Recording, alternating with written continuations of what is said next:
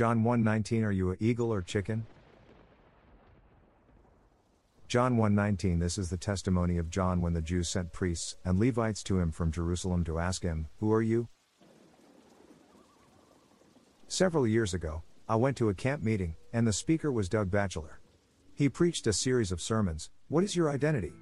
He likes to tell stories, sometimes in the middle of the sermon, and even sometimes a story within a story. He told the story of the fable of an eagle that thought it was a chicken. Somehow, an eagle's egg fell out of its nest and onto the ground.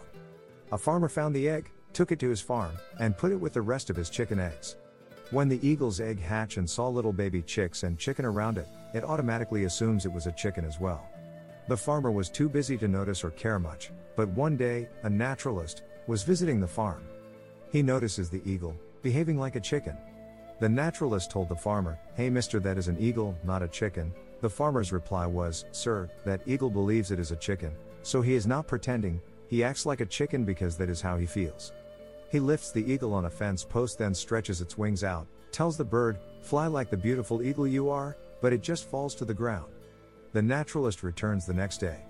He was determined to prove to the bird it was an eagle and not a chicken. Takes the eagle on top of the farmhouse and tells it to stretch its beautiful wings and fly. The naturalist lets the bird go, and down to the ground, it went and back to the chicken coop. On a third day, the naturalist takes the beautiful bird, high on a mountaintop, telling the bird, You either live like the beautiful eagle you are, or fall to the ground and die, like the chicken you are not. The naturalist lets the bird go. As the eagle is falling, it sees another eagle in the distance flying, so the beautiful bird stretches out its wings and started soaring through the sky. John the Baptist knew he was a man of God, but the religious leaders of the Holy Temple in Jerusalem were not sure.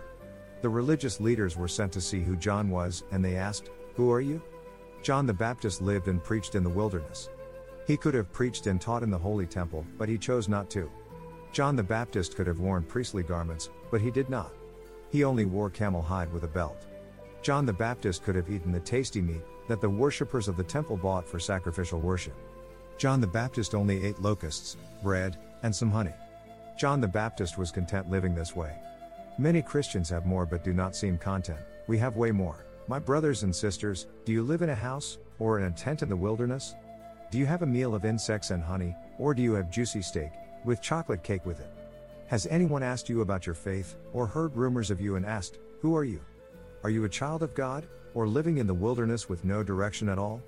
Are you a prophet, preacher, teacher, or just a bondservant of God? Do you share the Lord's word in any fashion? God bless you all. Jesus the Messiah loves you and so do I. Samuel J.H., a bondservant of the Lord.